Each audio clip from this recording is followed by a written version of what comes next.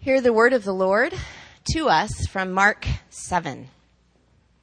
Jesus got up and went away from there to the region of Tyre. And when he entered a house, he wanted no one to know of it, yet he could not escape notice.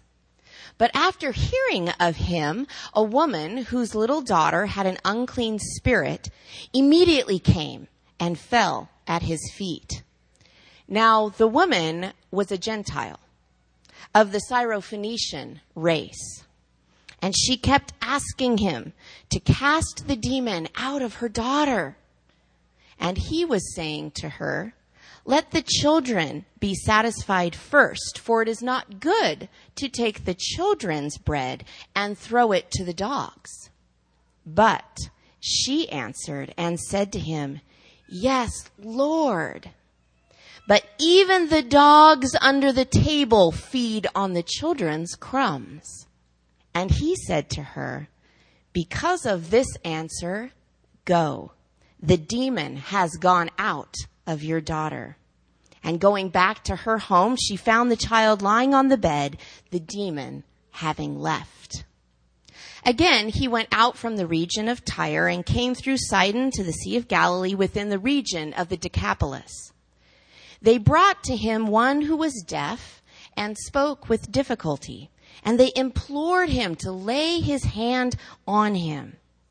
Jesus took him aside from the crowd by himself and put his fingers into his ears, and after spitting, he touched his tongue with the saliva, and looking up to heaven with a deep sigh, he said to him, "Ephphatha," that is, "be opened." And his ears were opened, and the impediment of his tongue was removed, and he began speaking plainly. And he gave them orders not to tell anyone, but the more he ordered them, the more widely they continued to proclaim it. They were utterly astonished, saying, "He has done all things well. He makes even the deaf to hear and the mute to speak." Amen. Thank you. Good morning. When have you felt like you did not fit? Now, some of you, it's probably junior high, high school were some of the most extreme times.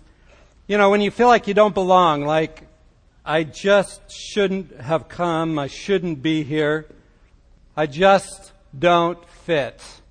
I felt that a number of times. One of the most extreme times was my first few months as a student at Stanford University. I came from a small town in Oregon, and somehow I got into Stanford, showed up, and I was thoroughly intimidated by the people there. It didn't help that I was talking with some of the guys the first couple of weeks, and they said, and in the meantime, I'm just struggling to try to figure it out and keep up in classes and studying all the time. And some of the guys are saying, "You know, Stanford sure is easy. It's a lot easier than high school." Well, I know now that was all bluster, but at the time it was thoroughly intimidating. And I thought, what in the world am I doing here? It took me the better part of a year to realize, you know what, I can keep up. I can do okay. But we all have times like that where we feel like I just don't fit. Maybe some of you felt that way when you walked in this morning. I hope not. I hope this feels like home to you, but we do feel that way at times. Well, the Pharisees in the New Testament period were really good at making people feel like they didn't fit. You see, the Jews were very convinced they were the chosen people, and you needed to be born as a Jew if you were going to fit. But more than that, you needed to follow all the rules. And if you don't, you don't belong. You're an outsider. You don't fit. Your birth and your religious conformity determine your acceptance before God, was what they taught. Well, in today's passage, we look at a woman who knew she didn't fit, who knew she didn't belong. Not in the Jewish world. But it did not keep her from coming to Jesus.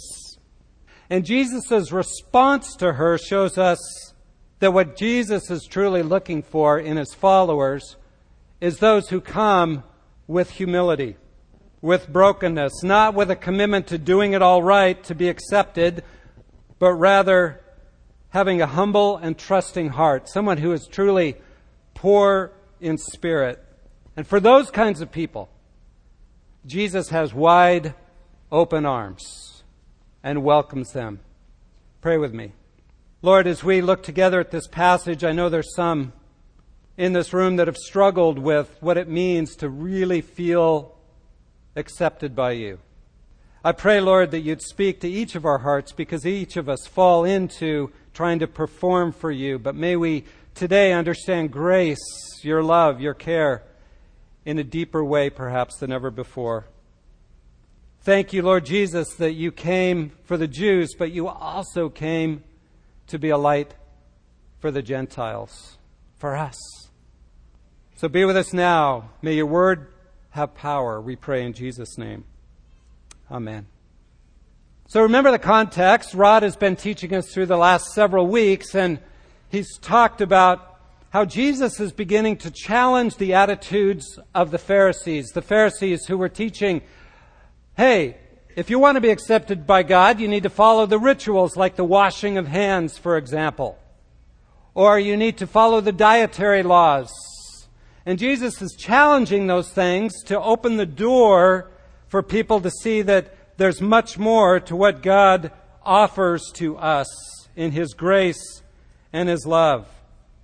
It's not keeping man-made rules that make you acceptable to God, he says, and it's not keeping the dietary laws of the Old Testament either. So what does He want?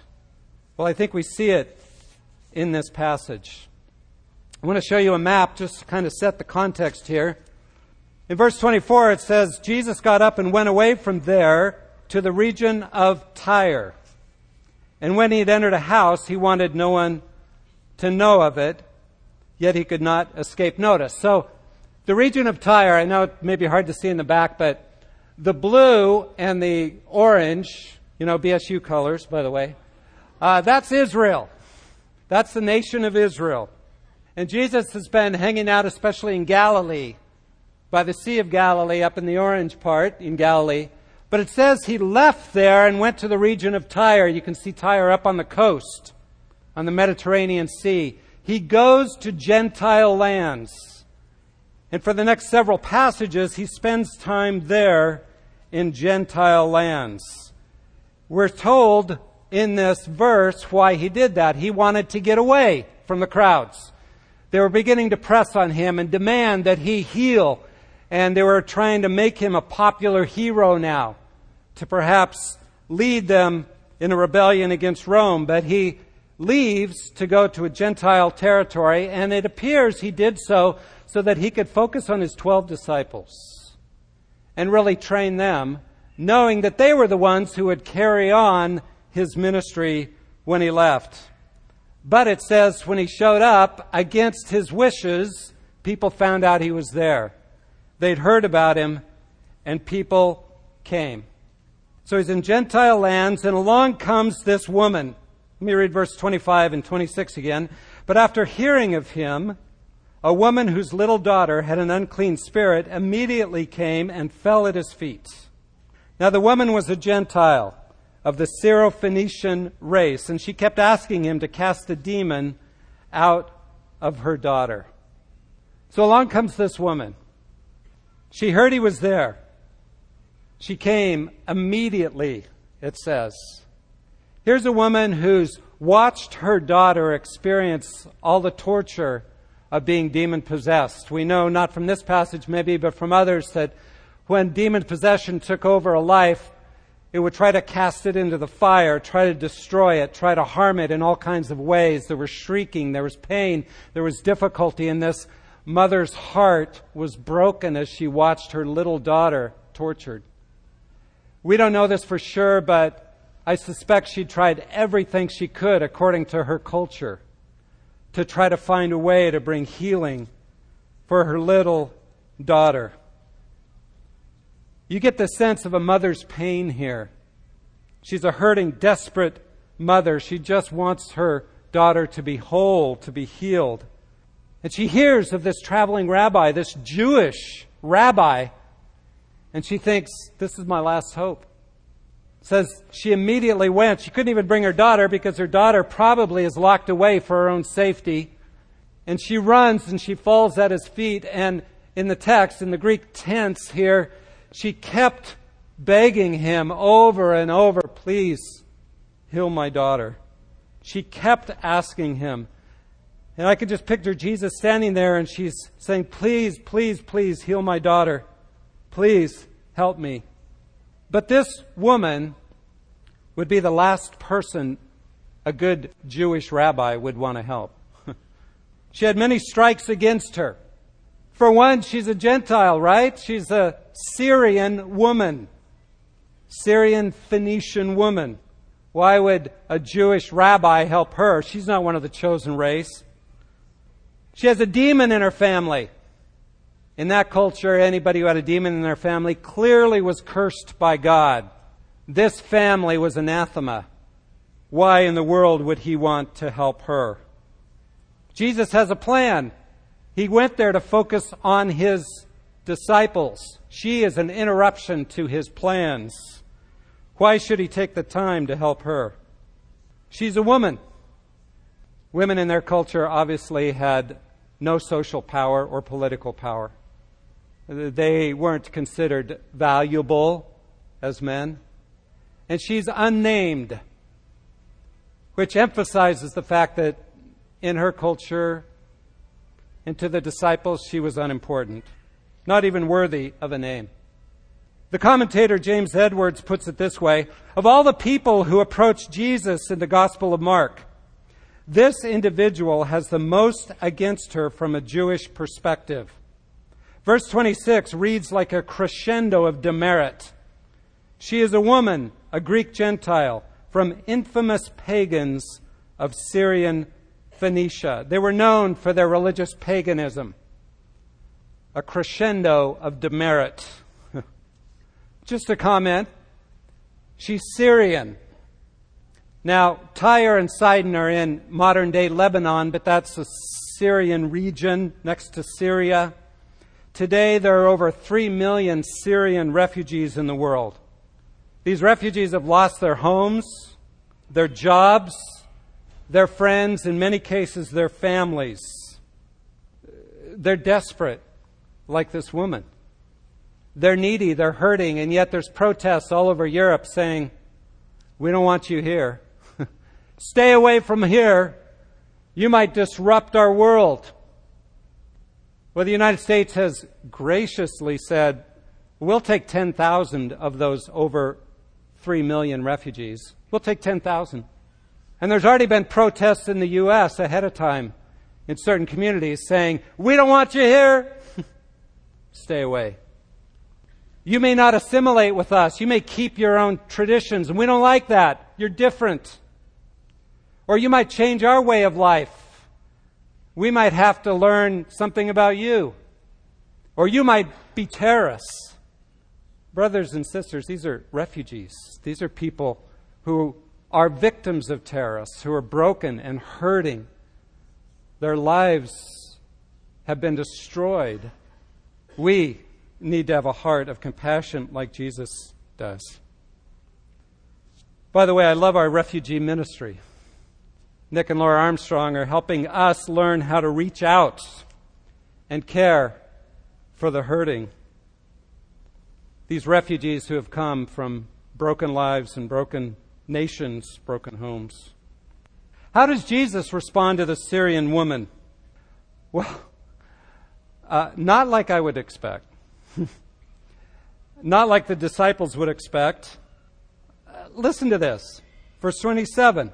And he was saying to her, let the children be satisfied first, for it is not good to take the children's bread and throw it to the dogs. Now, I don't know about you, but that really strikes me as harsh. What does Jesus do? He insults her. This hurting mother who comes and is in need and is desperate for her daughter, he insults her. Now, some commentators have said, well, he uses a diminutive form of the word dog, like little dog. And that's probably more like a house dog, like a house pet. So he's not quite being so harsh when he calls her a dog. It's like a little pet. But you know what? As I've looked it up, I don't see any evidence of that. They didn't have pets like we do, like the teller at the bank that I like to go to. And I was talking to the teller, and I was saying, how you doing? And she said, well, kind of hard. My dog's sick. I said, what's wrong? Well, we've had x-rays. We've had all kinds of things. I think it's a slip disc. I may need to take him to Houston for surgery. And I'm thinking, you would spend thousands and thousands on your dog? And she said, absolutely, like part of the family. Well, that may be our culture, but that's not their culture. They didn't have dogs for pets. In fact, here's what rabbis said about dogs. Dogs are the most despicable, insolent, and miserable of creatures. And to use the diminutive just makes it worse. You little mutt. Wow. You see, it just adds to the insult. Jesus is essentially saying, I came for the Jews first. I came to the Jews first. Not for little dogs like you. Why would Jesus insult her in this way? This is jarring for our ears, right? And yet when I think about the way Jesus deals with me sometimes, it begins to make sense. You see, insults expose our pride, don't they? Insults cause us to react because our pride has been offended. And I have found that Jesus doesn't really coddle to my pride. In fact, Jesus knows that pride is the biggest barrier to trusting God. Pride is our greatest enemy. As C.S. Lewis put it, pride is our greatest sin. It's what keeps us on the throne instead of submitting and surrendering to Him as Lord. So Jesus is not afraid to expose our self-centeredness so we can be broken of it. A few years back, I was in this room for Coal Valley Christian School. They asked me to do a chapel, and the 1st through 6th graders were in here sitting on the floor, and I worked really hard on this chapel. I really wanted to connect with the kids, and so I had props and all kinds of things. I was working at it, and I was excited about really helping them understand some biblical truth. It's probably a reason why I don't work with children anymore. But I worked really hard at it. And at the end of it, my little friend, Bailey, about a 3rd grader at the time, she was standing with her friends, and I went over, and I don't know if I said something, but I was kind of like, what'd you think? Did you learn anything? Something like that, I think I said to her. She's standing with her friends, and she looks up at me, and she says, are those teeth real gold? Yeah. Pride goes before a fall. Jesus is not afraid to expose our pride, our arrogance, our self-centeredness, our self-dependence, our desire to parade around and look good in other people's eyes. He's not afraid to expose that and insult that because He knows that's what keeps us from Him.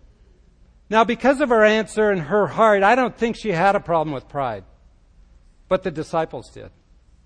And I think this jarring response that He gives is for their sake and ours, to help us realize it's humility that Jesus is looking for, that He longs for.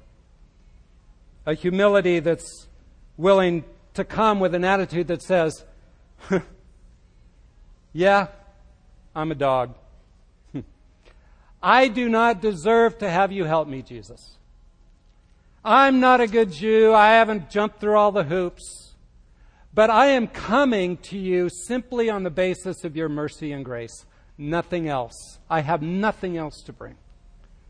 Yes, I'm a dog, but I'm clinging to you. Please help me. What a contrast to those who are trying to earn Jesus' favor by washing hands in the right way, by keeping all the dietary laws, by making sure you keep the Sabbath, all the little rules, don't walk too many steps, don't do this, don't do that, focusing on our own behavior. And what Jesus is trying to do is break through all that focus and emphasis on what we do to gain acceptance from God and simply look at Him and His mercy and His love and His grace and say, I can only come on that basis. I am helpless to save myself. I am a dog. But I'm coming to you for mercy. She gets it. She gets the new covenant. She gets the fact that we cannot come on the basis of how religious we are, how good we are, but only because of the cross. Now, the cross hadn't happened yet, but yet that's what's amazing about her is she gets it even before the cross. That it's grace and grace alone that makes us able to come. Do you feel out of place this morning? Do you feel out of place before God, like you don't fit, like you can't come into His presence, like you don't measure up? Well, remember this woman. If you come to Him in humility, yeah, I don't deserve your grace, but I ask for it. I plead for it. He will not refuse you. In fact, He will embrace you. He has wide open arms for anyone who will come in humility. And then Jesus modeled it for us by going to the cross. He showed us what true humility is like when He emptied Himself of His own rights and in humility went to the cross. That's the Syrian woman. But we have another story here. The Decapolis man. She showed us that Jesus will not turn away a humble heart. He shows us that Jesus will not turn away a helpless heart. A helpless heart. I want to show the map again. Highlight something else for you. It says, if you read carefully, verse 31, again he went out from the region of Tyre and came through Sidon to the Sea of Galilee, within the region of Decapolis. You can see yellow is the Decapolis. Tyre's up on the coast, but further up the coast is Sidon. If you were trying to get to Decapolis, would you go further north? But it says Jesus did. He went further north and then had to cut across through modern Syria and then down to the Decapolis. He purposely avoided the Jewish territories. Again, Jesus is focusing on His disciples. He's trying to stay out of the crowds of the Jews that are trying to make Him king. He's trying to make a point to the disciples, I believe, and to us, that yes, He came for the Jews, but He also came for the Gentiles. He was prophesied in Isaiah that He would come and be a light to the Gentiles, and He is living that out before their eyes. So He comes to the Decapolis, Gentile area, and it says, they brought a man to Him, one who was deaf and spoke with difficulty, and they implored Him to lay His hands on him. Jesus took him aside from the crowd by Himself and healed him. They brought him a man. He's deaf. He can't talk well, obviously, if he can't hear. He's brought by others. He's helpless. He can't help himself. He's another outsider like the Syrian woman. In that culture, the only way he could survive is if family helped him, or friends helped him, or if he begged to try to survive. In our culture, we look down on people like this. You know, we think, well, the government can take care of them. Welfare can take care of them. Because, as some say, God helps those who help themselves. That's in the Bible somewhere, right? No, it's not in the Bible. God helps those who come in utter helplessness and brokenness and neediness, like this man who came completely dependent. But here's what really strikes me about this passage. It says, they brought him.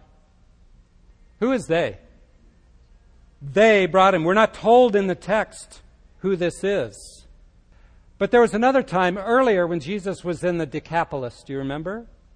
Chapter 5, when He cast out the Gerasene demoniac, and He cast the legions out, and they went into the pigs, and the pigs ran down and drowned themselves in the Sea of Galilee, in the Decapolis area. And the people of that region said, "Go away! We don't want your type around here, Jesus, because this kind of power from God, we don't even get. We don't want you here." And listen to the end of that section in chapter 5. The Gerasene man who'd been healed of all these demons cast out, he came and said, I want to follow you, Jesus. And Jesus said to him, verse 19, he says he did not let him follow him, but he said to him, go home to your people and report to them what great things the Lord has done for you and how he has had mercy on you. And he went away and began to proclaim in Decapolis what great things Jesus had done for him, and everyone was amazed. This man's testimony, going throughout the Decapolis and saying, Jesus did this amazing thing for me. The mercy of God on me has been amazing. Changed their attitude. So now when Jesus shows up, what do? They bring their friend and say, wow, Jesus, we need your help.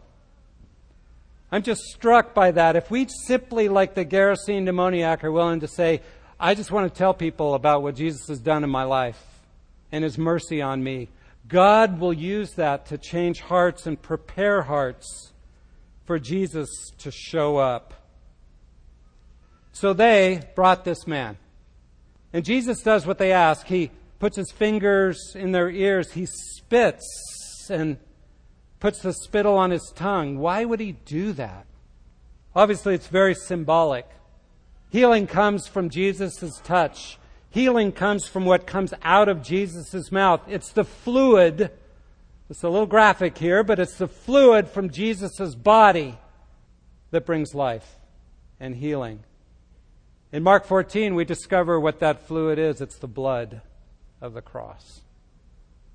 And then Jesus speaks, and he is healed. What comes out of Jesus' mouth brings life. So what do these two stories together tell us? Whom does God embrace with his wide open arms? What is the essence of the gospel? Well, the Jews said it. You must obey the rules. You got to do what's right. You got to be religious. You got to measure up.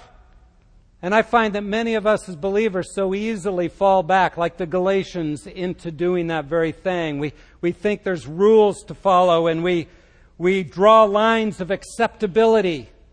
We all have them where we think, well, that person's not really in because they do that. And we draw these lines to keep people out. But Jesus is turning that idea upside down. Jesus is looking for those who, like the woman, are humble. Yeah, I'm a dog, but I'm coming to you for mercy. Jesus is looking for those like the Decapolis man who are so helpless. He doesn't do anything in this passage except get drugged to Jesus so he can be healed. That's who Jesus embraces. Those are the ones his arms open wide for. So what do we learn from this passage? I want to highlight 3 truths that we learn from this. Number 1, I think Mark's emphasizing that Jesus really is the Messiah. He is the chosen one. He's not the kind of Messiah that the Jews were looking for, someone to come and raise up an army, defeat the Romans and throw them out. No, he's the one who came to open blind eyes, open deaf ears, and loosen tongues. The one that was prophesied back all through the Old Testament. I want to read one passage from Isaiah chapter 35. Isaiah 35 verses 5 and 6 say this. Let me start in verse 4. Say to those with anxious heart, take courage, fear not. Behold, your God will come with vengeance. The recompense of the Lord will come. What happens when he comes with vengeance? He will save you. Then the eyes of the blind will be opened, and the ears of the deaf will be unstopped. Then the lame will leap like a deer, and the tongue of the mute will shout for joy. For waters will break forth in the wilderness, and streams in the Arabah, in the desert of people's lives. It's prophesied when the Messiah shows up, lives are going to be changed. Jesus is the Messiah who was promised. The second truth I want to emphasize out of that, from this passage, is that the signs of the kingdom come, that the kingdom is here, that Jesus has shown up in our world now. that He is alive and He reigns today. The signs of that kingdom being here are not political at this point, are they? They're not military. They're not shown by Jesus giving us an evangelical president or something like that. The signs that God has shown up and the kingdom has come are threefold. Number one, freed hearts, freed lives. Like this young girl who had a demon who was set free. See, when God shows up in a life, any life, when the kingdom has come in your heart and you've relinquished and surrendered to Him, one of the things you begin to experience pretty quickly from His kingdom having come is you begin to be set free from the things that have bound you. It's a process. It's a lifelong process. I get that. But there should be this sense of freedom from anger, perhaps, resentment, unforgiveness. Maybe there's demon influence, sinful patterns, addictions, selfishness, demandingness, self-centeredness. I could go on, but when the kingdom has come in a life, there begins to be this freedom. Secondly, there are opened ears. When God shows up in a life, the wax melts away and a person begins to understand truth that they didn't understand before. The scriptures begin to make sense. Not that you understand anything, but you begin to feel that this is God's love letter to me and He is speaking to me. That's evidence that the kingdom has shown up in your heart. When you begin to hear God speaking to you through His Word, through teaching, through other believers that share truth with you. You begin to sense that God's penetrating your foolishness and changing your thinking in line with His. And then third sign is loosened tongue. You begin to speak more about Jesus. You become like the Gerasene demoniac who couldn't help but talk about Jesus. Ephesians 5 says, when you're walking in the Spirit, your tongue gets loosened. Paul puts it this way in Ephesians chapter 5, beginning of verse 18. And do not get drunk with wine, for that is dissipation, but be filled with the Spirit. What does it look like when you're filled with the Spirit, when the kingdom's at work in your life? Well, you are speaking to one another in psalms and hymns and spiritual songs, singing and making melody with your heart to the Lord, always giving thanks for all things in the name of our Lord Jesus Christ to God, even the Father, and being subject to one another in the fear of Christ. Notice how many of those things are verbal, speaking to one another in psalms and hymns, always giving thanks and in your heart making melody to the Lord. A loosened tongue is a sign that the Spirit of God has invaded your life.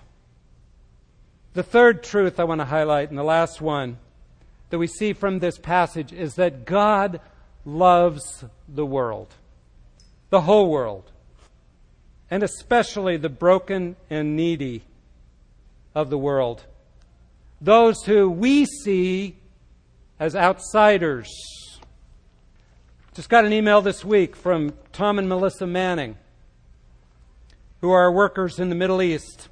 Tom writes, a few weeks ago, we asked you to pray for our patients at a Nur Sanatorium, particularly two Sudani men, that the Lord would open their hearts to the truth of His salvation. Praise the Lord, He did.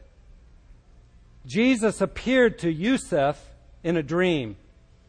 Yusuf suddenly began to float upwards as he lay on his back, sleeping in his bed. He quickly approached the stars and galaxies until they were so large and brilliant that he was nearly blinded. It was then that Yusuf saw Jesus. Jesus took Yusuf by the arm and led him into an enormous room. He said, "This place is reserved for sinners." Jesus then began to open a large valve out of which fire lapped into the room. As the valve opened and fire increased, Yusuf became very much afraid. He looked to Jesus, who then pulled him safely out of the room. Yusuf awoke in a cold sweat. Yeah, I'll bet. He could no longer doubt the reality of Jesus, but decided now to turn to Him and believe the gospel. God loves the world. Verse 34, it says, Jesus, before He healed the man, He looked and He sighed with a deep sigh. That word really is a word that means to have a deep disappointment over a broken world, an anguish over a broken world. Jesus anguishes over this kind of world that is broken. And he longs for all to come. He stands with open arms for those that get it. That is, those who are willing to admit they don't deserve his grace. But they come with humility, asking for it. His arms are open wide for those who come with helplessness. I bring nothing. So all they have to cling to is his mercy. These are the ones that Jesus embraces. And at the cross, he spread his arms wide and he said, I want all to come, those who are weary, those who are helpless, those who are broken, those who are needy. You don't need to be religious. Just come and I'll change your life. But just come. And then he died. And so the cross makes the way for all of us. It's the place where we're all come and must bow at the foot of the cross and say, I bring nothing. I come on the basis of your mercy. And you know what he does? He embraces us. Because that's the kind of God he is. All he asks is that we admit our need and that we come. And then he will do the rest. Let's pray. Praise you, Lord, for this passage that so clearly shows us your heart for the humble and the needy. And Lord, we confess that too often our pride gets in the way. Thank you that you're not afraid to insult our pride, to break through our arrogance and our self-dependence so that we can come to you in our helplessness and find life and freedom and opened ears and loosened tongues. Thank you that you set us free. And we praise you for that now in Jesus' name. Amen.